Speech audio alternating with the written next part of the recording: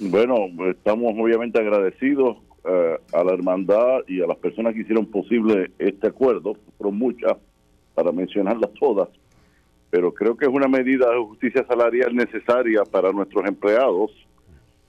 No han recibido aumento en más de una década y ellos obviamente pedían esta medida, ¿no? Es parte de lo que la universidad tiene como responsabilidad hacer con sus ¿Y empleados. qué detuvo tanto el asunto? ¿Hubo alguna oposición de la Junta de Supervisión Fiscal? ¿Por qué se detuvo el...? Pero lo importante es que se firmó, ¿verdad? No vamos a mirar atrás. Por eso no, pero para experiencias posteriores sería bueno saber qué pasó. O sea, ¿en algún momento la Junta de Supervisión Fiscal tuvo alguna resistencia al pago de este bono? Mira, de nuevo, no quiero, porque fueron días y casi semanas muy intensas. Yo le agradezco a todas las partes, a la Junta de Supervisión Fiscal, a la hermandad, al presidente de la hermandad, que siempre estuvo disponible para hablar.